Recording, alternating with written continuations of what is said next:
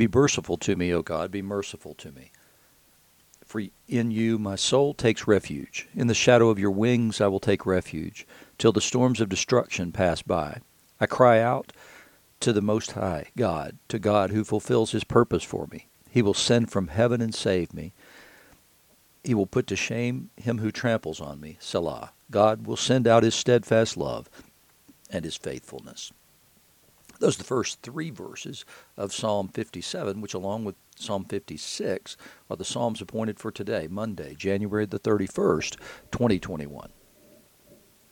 You're listening to Faith Seeking Understanding, and I'm your host, John Green. We're continuing our study in the Messianic prophecies of Isaiah, also in chapter 51, verses 17 to 23, and then we are still in the book of Galatians, the epistle there, chapter 4, verses 1 to 11, and then also in Mark's Gospel, the 7th chapter, verses 24 to 37. So Isaiah begins with, wake yourself, stand up, O Jerusalem, you who have drunk from the hand of the Lord the cup of his wrath, who have drunk to the dregs the bowl, the cup of staggering. So the judgment has come upon them, and they have been exiled in Babylon. And so the Lord is calling them to wake up from what has surely been a nightmare for all those who were involved, who never, ever could have imagined that they would have been thrown out of the land and taken away into exile, much less ever be brought back from that exile after the 70 years that they were there. There's none to guide her among all the sons she has borne. There is none to take her by the hand among all the sons she has brought up. These two things have happened to you. Who will console you? Devastation and destruction, famine and sword. Who will comfort you? Your sons have fainted. They lie at the head of every street, like an antelope in a net. They are full of the wrath of God, the rebuke of your God.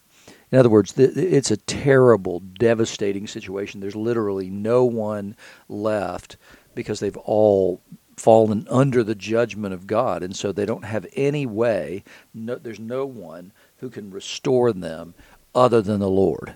So it's not that there's some great leader there. And so what does he do? Well, he calls leaders like Nehemiah and brings him to lead the people. They need someone to lead them. Even though it's God's work to bring them back and restore them, they still need a leader on earth. They still need a person to lead the effort to first rebuild the city and its walls, and then to rebuild the temple to restore the worship of the Lord. So this all has to come from the Lord, because all have fallen under the judgment of God. He says, therefore hear this, you who are afflicted, who are drunk, but not with wine.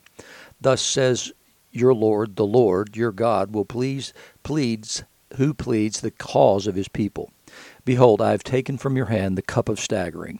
The bowl of my wrath you shall drink no more, and I will put it into the hands of your tormentors, who have said to you, bow down that we may pass over, and you have made your back like the ground and like the street for them to pass over. In other words, what he's saying is that yes, you're drunk, but you're drunk from the judgment that has been poured out upon you. But I'm taking that cup of judgment. You'll see that in Psalm 76 is one of the places where you can clearly see this cup of staggering. This he holds in his hand a cup of wine, richly spiced, foaming, and all this, and then he gives it as judgment. And so you've got to drink that judgment to the dregs. You see those same kinds of ideas when Jesus says, can you drink the cup that I drink? And to John and James, when they want to be his right and left hand men, and he asks them, can you drink the cup that I drink? And they don't know that what he's talking about is the cup that he has to drink is the judgment on the entire world. And so here we see this cup over and over again that describes the Lord's wrath against his people. And against the nations as well. And here what's happened is the nations have carried out his judgment at his command. He's the one who has enabled all of that. But then what happens is that they go beyond the limits that he had set for that judgment. And so now they have to drink the cup of his wrath for what they've done to his people in excess of what his appointed judgment was going to be against them. And so he says now he will plead their case. He will plead the case of his people, and he will pour out that wrath on them. And so it's time for the redemption of his people from Babylon. In the gospel lesson today, so remember that Jesus has had run into a lot of problems, right? He had run into problems with the Pharisees and the scribes who came up to Galilee to confront him there. And so he had been trying to get away with his disciples to a desolate place, a place where he wouldn't be recognized.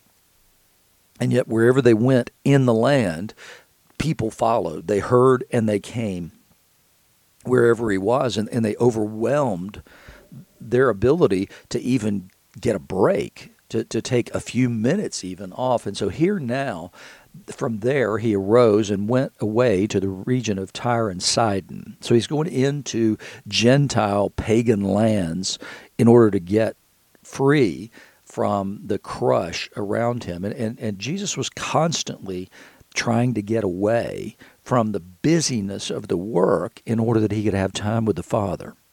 And so here what he has to do is he goes to Tyre and Sidon. These are Phoenician port cities, been conquered by Alexander the Great, and so they were Greek in many, many ways.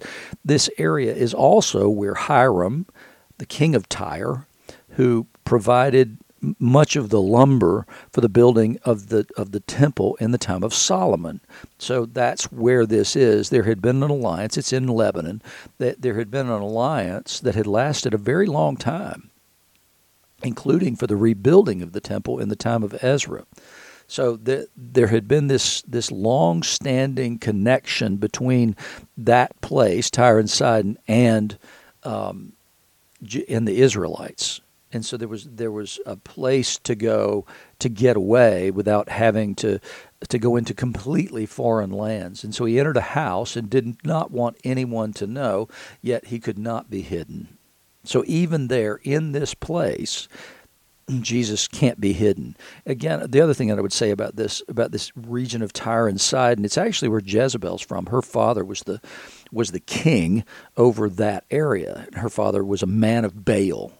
And so the Canaanite religion of the Baal worship and the Asherah poles and all that kind of stuff was very prominent part of what this land worshipped. And it was also the place where Elijah goes and the widow provides for him. Well, the Lord provides for he and the widow and her son in Zarephath, which is up in this same region. So here, immediately, a woman whose little daughter had an unclean spirit heard of him and came and fell down at his feet. And then this is something you see over and over again in Mark. You see people falling down at the feet of Jesus. It's a posture of worship, but it's recognition of the great power that's in him and the humbling of themselves before him. Now, the woman was a Gentile, a Syrophoenician by birth, and she begged him to cast the demon out of her daughter. And he said to her, "Let the children be fed first, for it's not right to take the children's bread and throw it to the dogs." So he is essentially here adopting the posture and attitude of many Israelites towards those who are not in the covenant community, that they had this disdain, let's say, for any people who were Gentiles and therefore pagans in their minds, and so they treated them like dogs in their own minds. They kept their thoughts to themselves. However, what we see with the Pharisees, I mentioned this with the hand washing, that they considered that all these people to be completely unclean, and that any contact with them made them ritually unclean. And so that's why this elaborate hand washing thing happens, because they're attempting to keep away from these people. And so Jesus is expressing here a common Israelite notion towards Gentiles. But this encounter reminds me also of what happens in John 4 after the Samaritan woman at the well. There's an official who comes to Jesus and tells him, and we don't know if that's a Roman official, but it's our assumption it's a Roman official, comes to Jesus and says, "My son is dying, I need you to come." And Jesus says to him, "Unless you see signs, you will never believe." And the guy just ignores the statement Jesus makes and says, "Please just come with me." And it's the same basic idea that's going on here. He says something that could be interpreted as incredibly offensive, but what he's calling forth is this incredible faith. And the man showed it, and here we see it with the same woman. After Jesus insults her, she answers, "Yes, Lord, yet even the dogs under the table eat the children's crumbs." Basically, she's saying, I'm not asking for all that much. I'm asking for a little bit. So she's making a great statement about Jesus. I need you to heal my daughter who is possessed by a demon. And at the same time, I believe that you're capable of doing that. And so I'm willing to take the crumbs under the table. I'm not worthy. I'll accept the rebuke or the statement that you just made in exchange for this. This is what I need. Like I said, the two stories, the John 4 story and this story, seem to parallel themselves pretty closely, that when Jesus deals with these Gentiles, he's calling forth something from them. And so what she's acknowledged is that he has this great ability that she can't get anywhere else. And he said to her, "For this statement, you may go your way. The demon has left your daughter," which is exactly what he does with the father in John 4. He sends him away. He doesn't go with him. He sends him away, but they go in faith. And she went home and found the child lying in bed and the demon gone. It's a very similar story to that one. And then he returned from the region of Tyre and went through Sidon to the Sea of Galilee in the region of the Decapolis, which is another Gentile place. And they brought to him a man who was deaf and had a speech impediment, and they begged him to lay his hand on him. And taking him aside from the crowd privately, he put his fingers into his ears, and after spitting, touched his tongue. And looking up to heaven, he sighed and said to him, "Ephphatha," that is, "be opened." And his ears were opened and his tongue was released and he spoke plainly. If you've ever been around somebody who's been deaf, then you know that plainly is not the way they normally speak. It's because we base so much of our speech on the pattern recognition and the mimicking of those that we have heard speaking. And so hearing and speech are very closely connected. And Jesus charged them to tell no one, but the more he charged them, the more zealously they proclaimed it. And they were astonished beyond measure, saying, "He has done all things well. He even makes the deaf hear and the mute speak." And so in these Gentile lands even, Jesus can't get away anymore. His fame is spread beyond Israel into these surrounding places. And now there's a witness to the Gentiles. You see the witness to the people of the region of the Gerasenes, and now you see it in the Decapolis, and you see it in Tyre and Sidon. So there's no getting away. So all these little regions around Israel are now seeing the witness that this Messiah has come, this great healer is all they know him to be. They're not thinking in terms of Messiah, they're thinking this great healer. But because he has done this, it's almost like pre-evangelism in some ways, because then it makes the ground smooth for the apostles and people like Paul to go to these places and proclaim the fullness of the gospel, this Jesus you know about, who you saw, who came up here and healed that one's little girl and healed that guy. Then it's easier to make proclamation of the fullness of the gospel after the resurrection and the outpouring of the Spirit. So now the ground is prepared for that further proclamation. In the epistle lesson today from Galatians, remember what Paul has laid the groundwork for yesterday was he's comparing the law itself, the law given at Sinai, to a guardian to get people to the place where they can accept now the truth and they can receive the fullness of the Spirit, but they have to wait till Jesus. And so what Paul's saying is the law was given for a season, a long season, mind you, but a season until the Messiah comes. And then he fulfilled the law on our behalf. And so here he's remember he had taken up this idea of the pedagogue yesterday, the slave who is appointed to instruct this child of the home of a wealthy person and lead them into becoming the kind of person the father wants this child to be. And so he says, I mean that the heir, as long as he is a child, is no different from a slave, though he is the owner of everything. So he has everything, but he is treated similar to a slave because he's being raised up in a particular way. But he's under the guardians and managers until the date set by his father. In the same way, we also, when we were children, were enslaved to the elementary principles of the world. And what Paul means by that, because he's speaking to a mostly Gentile audience here in Galatia, and the reason that we know that is because what he's doing is he's saying, you came to this whole covenant by faith in Jesus, and now these other people are coming up here, and they're telling you got to be circumcised and you got to submit yourself to the law. So they would clearly have been primarily a Gentile group in Galatia at that time. And Paul says, so when he speaks, he doesn't speak of that we were subject to the law. He says we were subject to the elementary principles of the world. And his argument there is based in the argument that he makes in Romans, that you have, even as Gentiles, you have a witness of creation that tells you how you ought to act. It gives you the principles for living, and those would be the elementary principles of the world, the very basics. But when the fullness of time had come, God sent forth his Son, born of a woman, born under the law.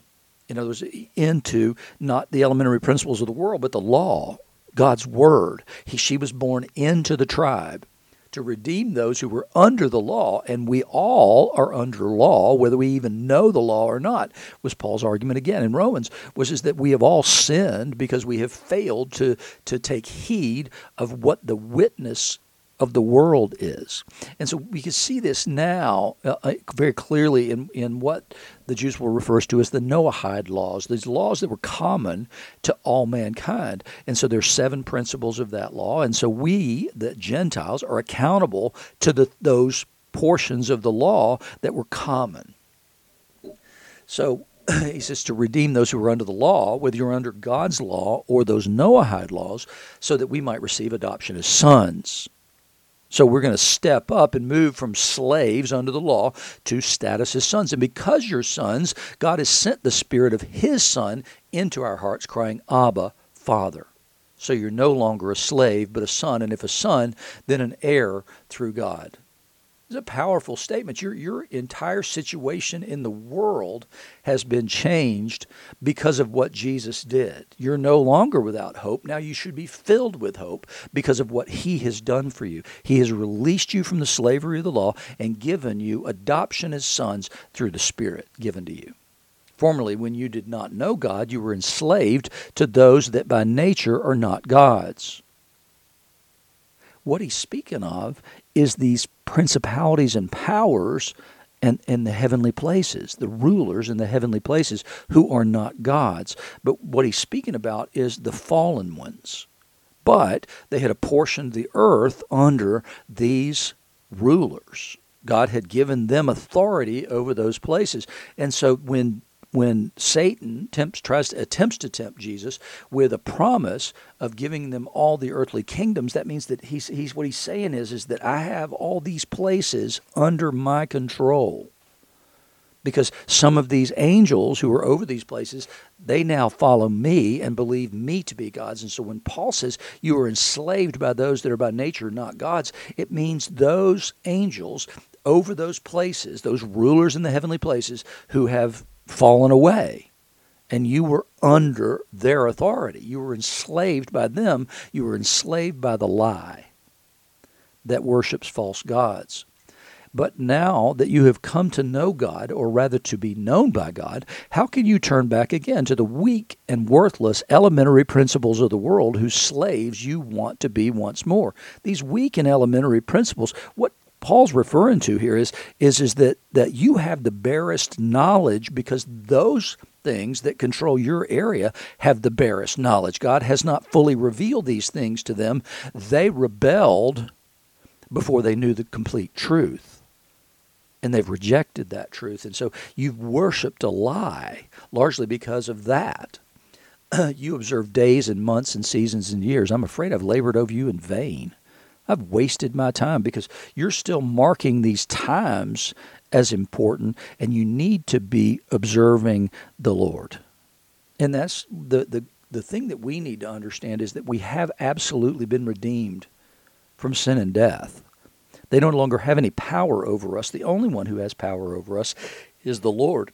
And wherever we are, whoever the ruler over that place is, that the church and we as individuals, we are a witness wherever we are that we don't belong to that kingdom, that we belong to the eternal kingdom of the one and only God. And we got that because of the work Jesus did for us on the cross.